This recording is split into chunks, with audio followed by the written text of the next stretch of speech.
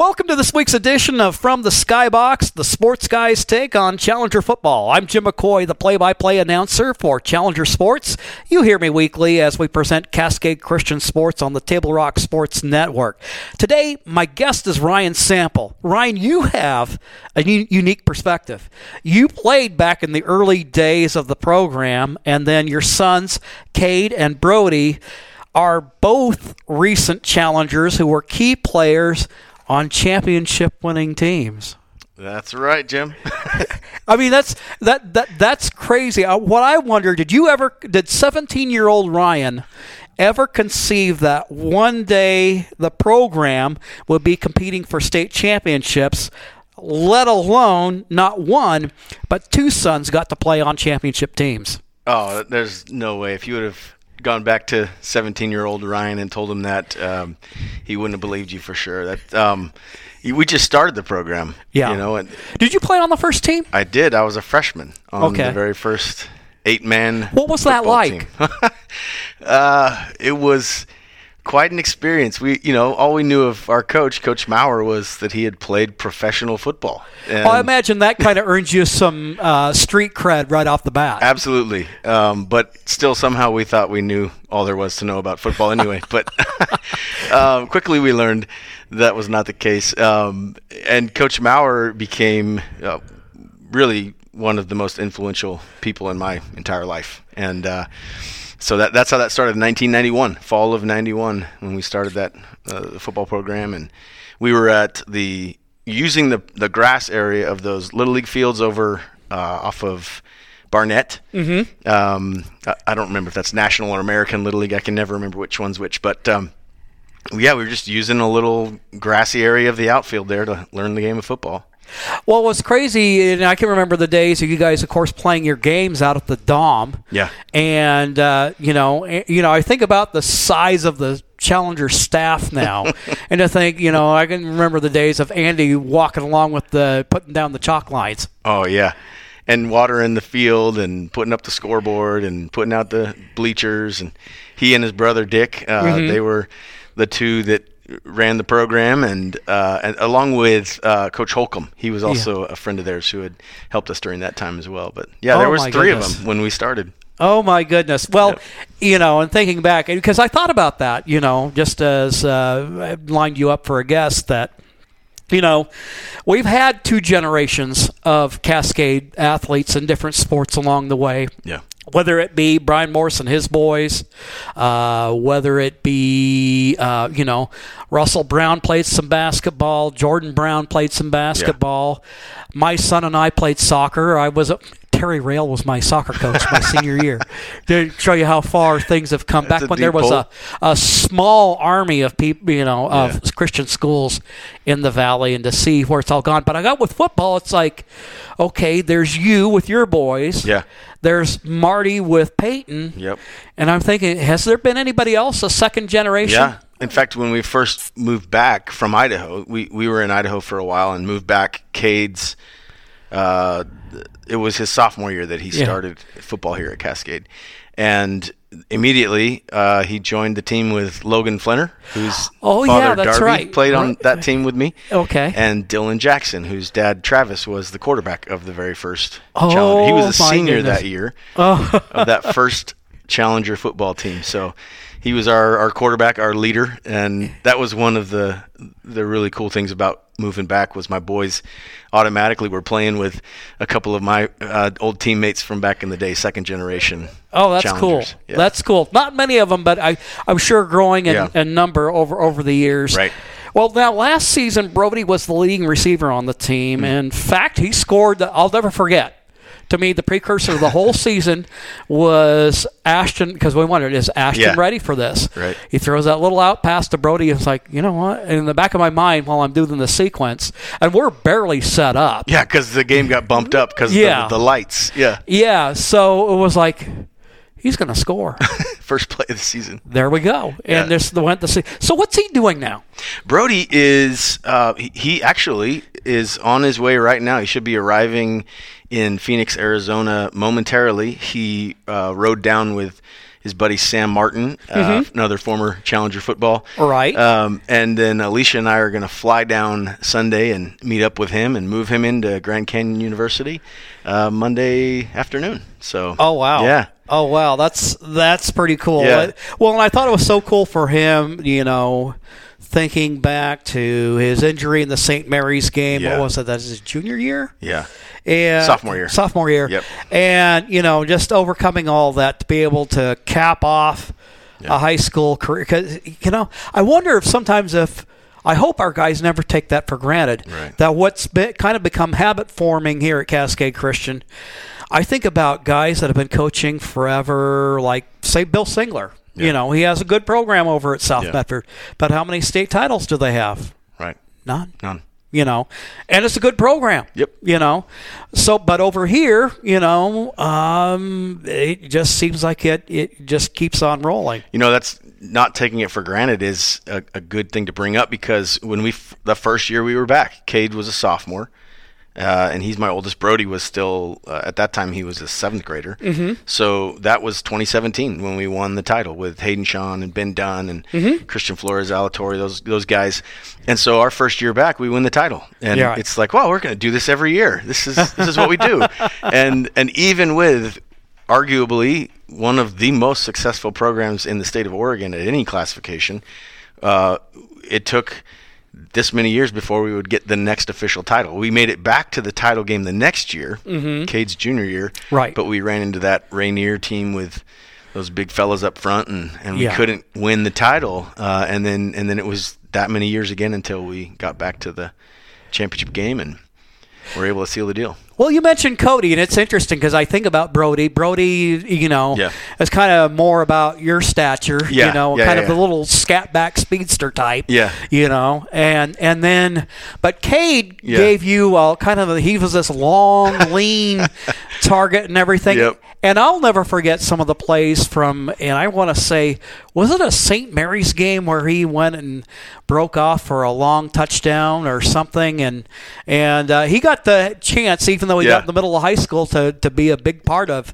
that championship team. That Sutherland game, it was a playoff game. Mm-hmm. His junior year, he did have he had a long touchdown against St. Mary's. We always remember the touchdowns against St. Mary's. I mean, of course. Yeah. So he had won his junior year there, but then his senior year, the game that I remember is two things. First of all, what made Brody's score on the first play of the season even more special to us was actually Cade's senior year.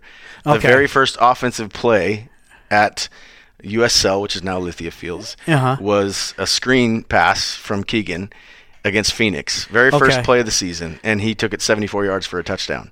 And then Brody's senior year, he takes that screen pass. It was like 50 yards, this one, but the very first play of the season. So there's kind of a cool symmetry to that, seeing both my boys be able to do that. That's just amazing. Yeah. Now, what many people don't know is you're a pastor at Mountain Church here in Medford. I have to imagine that you see working with the Challenger football program, and it sounds like your role is kind of changing a little bit with everything, but you see that as an extension of your ministry. Absolutely.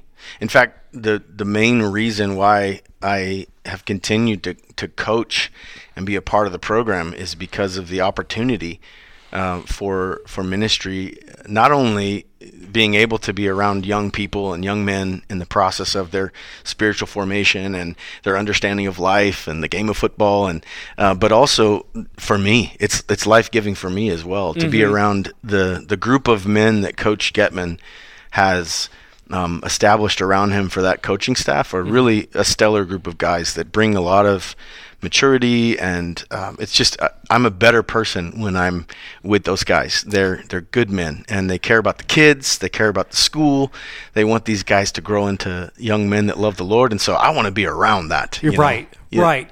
Well, that's the thing that's amazing is, I mean, when you think about, Andy was here for 20 years. Yeah. John has been head coach for 13. Yeah.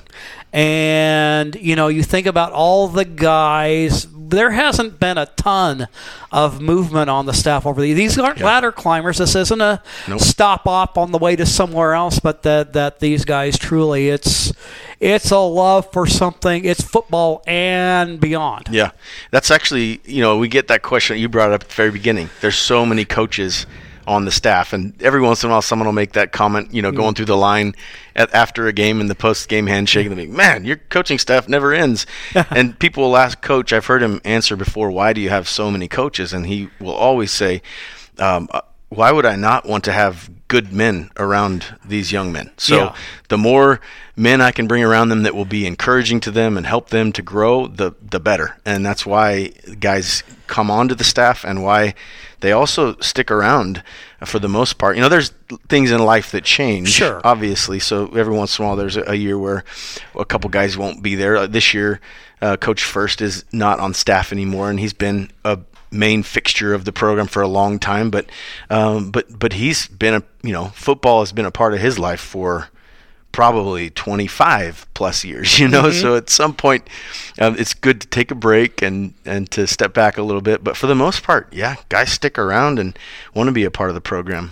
Absolutely. Well, I know in recent years you've served as JV coach along with Andy Scaglione at your side. What's Coach your role Skaggs. Like? What's your role like this year? This year, actually, I'm taking a little bit of a step back from the day-to-day stuff and more involved with some behind-the-scenes operational stuff, trying to help Coach Getman as much as possible with some of the details that maybe would free him up to enjoy the football aspect of it a little more. Gotcha. So I'm not at practice every day, but I'm in communication with the team every day, and I'm organizing gear and essential equipment and stuff. And then game days, I'll be there, try to make it to as many of the JV games as possible too, because I love watching young athletes start out in that ninth grade phase where they're just figuring out how the skills and their bodies can work in connection to the game, and then seeing how they grow I love that process. So I'll be involved as much as I possibly can. But taking a little bit of a step back from the day-to-day position coaching or being overseeing anything other than the background stuff. So gotcha. Yeah. Well, now this year I understand there are 33 players, 35. Somewhere in there? I think we're at 36 now. Okay. Yeah. Well, now that, of course, includes guys who are going to be JV and varsity. Exactly. Now, the numbers ebb and flow over time. I know, for example, this year we seem to have an unusually high number of male cross-country runners. Okay, yeah. After a 2-year sabbatical, we've got a boys soccer program going again. Awesome. With Rod Hussein and stuff like that. But it just kind of ebbs and flows. I can remember one year, what was it? It would have been Johnny's freshman year, or what about that 2017 championship team. Yeah.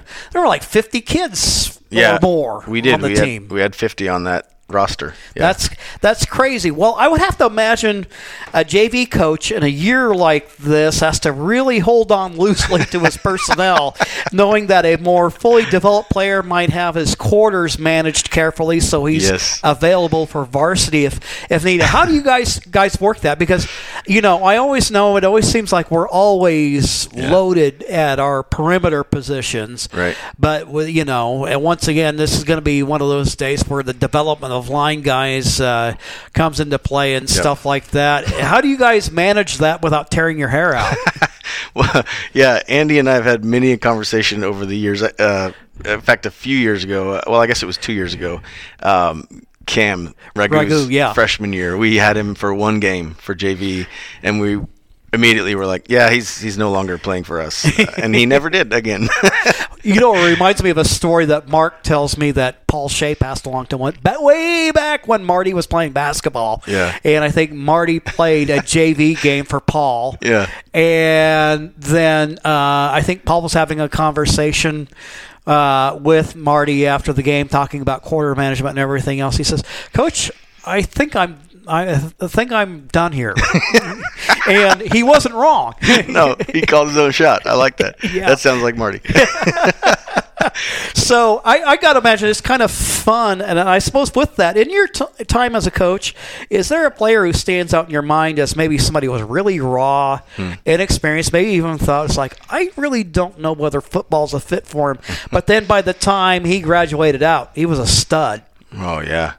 Well, that's the one thing I love about our program. I mentioned it briefly to you before, but every single year there are kids who contribute to the program as a senior, whether starting or logging very important minutes throughout the season that their junior year played mostly JV.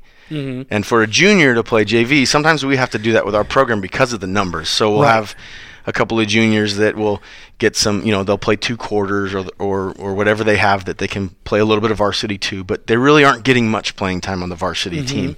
But I tell the juniors every year, do not stop working or do not quit the sport. If you love it, keep playing, because every single year, whether it's a guy like that championship game, team in 2017, Josiah Sills, where he did not play his junior year varsity minutes, like some special team stuff, but he became the starting middle linebacker for that championship team, who made the winning catch for the reception to seal the deal. Sandy Am was driving, and a touchdown would have won in the game with less than a minute to go, and they were in our territory driving, and the ball bounced in the air off Christian's helmet, Alatorre, and Josiah intercepts it, and he's got the game-winning interception, having not played varsity minutes the year before. Every year we've had guys that, as a freshman, sophomore, junior, you think, stick with it, but right now you're not ready. And then by the time they're a senior, they end up having major contributing.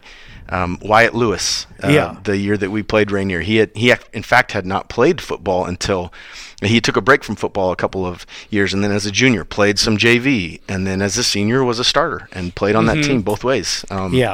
There's multiple guys that you can say year after year, they stick with it and they become important pieces to the team by the senior year.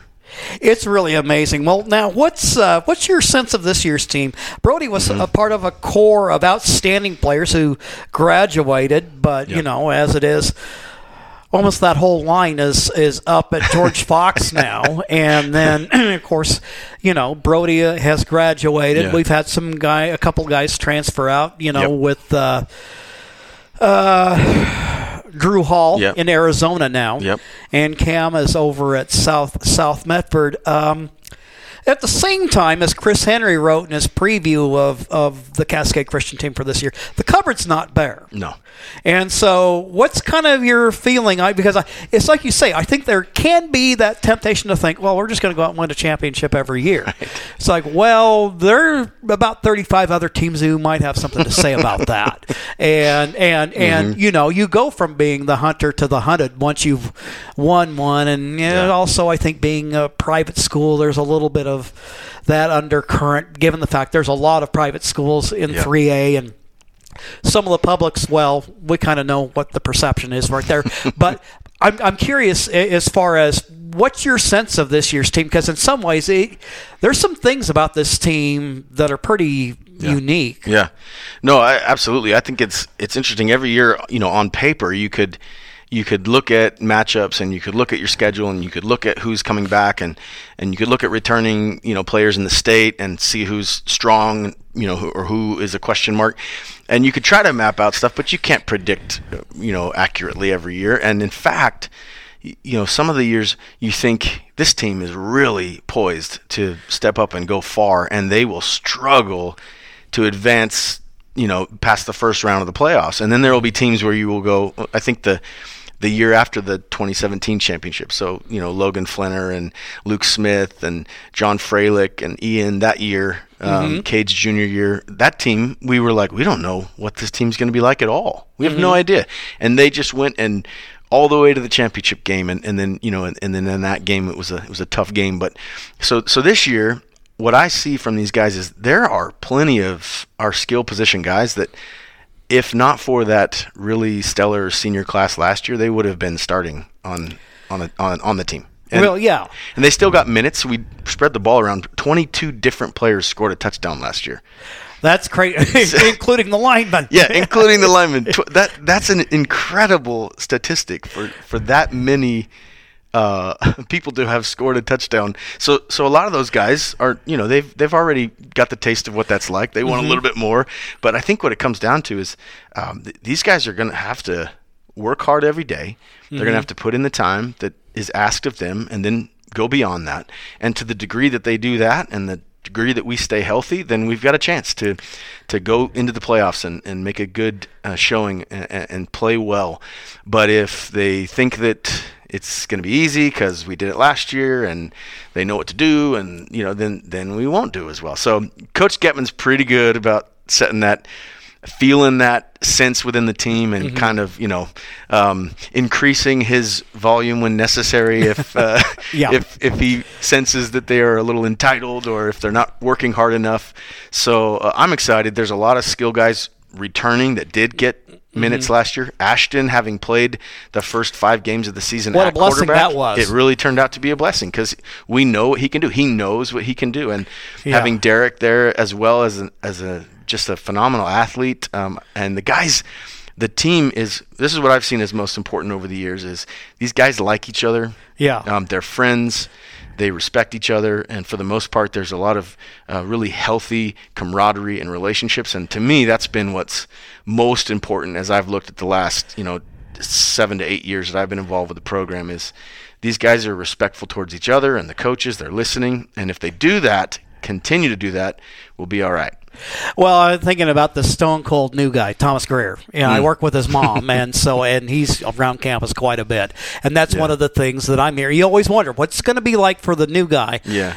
Playing on the line where it seems like the only time you get much attention is when you do something wrong. Right. And yet one of the observations that has come out of his first taste of playing football at Cascade is that he says everybody's really encouraging. Everybody's cheering each other on. Everybody's, there's that sense, that camaraderie, and goodness knows, you've seen it, I've seen teams where that chemistry is not there, and it makes it rough. So when you got guys that they've got each other's backs, and of course, again, I always think of line guys. It's really like they're this amorphous blob. It's like it's 5 personalities, but one unit, and it's kind of interesting to watch that. But I think it backs up your point. Yeah, and I think it would be remiss if we didn't point out that starts with Coach Getman. That.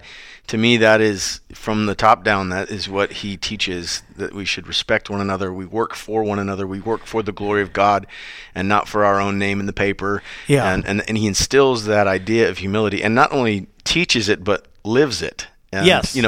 He's the guy who he does not want to be recognized for, these things that others would say, put my name in the paper, and he shies away from it. He doesn't want that recognition. Yeah. Except when he does, he'll give glory to God. Yes. And, that's I think from the top down is the reason that culture of the football team continues to be that way. And there are, again, every year is different, and every class is different. So it's still up to the kids to buy into that, to believe that, and then to operate in a way that's healthy for the whole. So, well, it's interesting. I can see now. Now I'm getting old, but I see now where guys whose games I used to broadcast are now on the coaching staff. I see Chase Waggers working with the team. I see Logan Flenner and Hayden Shawn. Yeah. How cool is it that you got guys that played here and they come back to help out the program later on? And once again, I know sometimes in some cases a kid leaves a high school and it's like, they never look back. Yeah. But to have a situation, and I know Brian has experienced that over the years with the boys basketball program. Rob is starting to get some old players coming back to help him out with the volleyball team and stuff. But now we see some of these guys that have some great experiences and things to share that are now a part of the program. Yeah, no, it's invaluable, and it helps a little bit because whether we like it or not, the coaches, we're getting a little older, which means the bridge between us and those high school kids continues to grow, and that's what the guys like Hayden and Logan and Chase are going to bring. And I remember when I first moved back, it was Daniel Scotto, and he was, before he moved away to Texas, he was a big part of the program as that younger guy who had been a part of the program, who had bought into the culture and bought into the system and what was being taught, and he was able to connect on a even greater level just because of his proximity of age. And And I'm looking forward to seeing how that works with Hayden and Logan and Chase. Not to mention, I mean, Hayden as the quarterback's coach right now, like, why would you not listen to Hayden? Well, and then to know where he started. Yeah. Yes. To think that as a freshman, right. He's backing up Alec first, and Alec goes out and breaks his collarbone against Burns, and it's like, right. Well, Hayden, because I can remember Hayden playing in the JV game against Henley. Okay. And Henley just had this huge team at the time, and poor Hayden's running for his life, and he just all over the place. Now he's got to go, quarterback the varsity, and he gets that experience. And he has some ups and he has some downs, and he gets through it, and it kind of paves the way for him to have, after that, 3 full seasons as a starter with that experience, and he can say, hey, here's who I was, here's where I started, and here's where I ended up, and all of that was the work that happened in between. That success is not an accident. No, not at all. And I think, to me, that's one of the positive elements of having a guy like Hayden connected to the program, is that he put in the work, and these guys are they're young enough that some of these kids knew who Hayden was before they saw him show up as a coach. Some of them knew who Logan was before he walked on as an assistant offensive line coach, because they've seen him around and they respect him, and now they're actually being taught the game by them. So, it's all part of that Challenger football family. Yeah, it really is something else, and to me it never gets old, because, I mean, some of the stuff, well, the faces change from year to year. Each team has its personality, its character, and you see, to me, I think the most fun thing about broadcasting is the stories you get to tell, and there's a lot of them. Yeah, for sure. Well, hey, I know you're juggling a lot, and to that end, I thank you for visiting us this afternoon. Well, appreciate it, Jim. Thanks for having me on. Oh, no problem. Well, we look forward to seeing you at the field, ladies and gentlemen. That's Ryan Sample. He played for the Challengers. He coached the Challengers. He had sons on the Challengers, and after all these years, still helping out with the program. We thank you for joining us. We invite you to come back around next week. We'll visit with Challengers line coach Mike Shawn.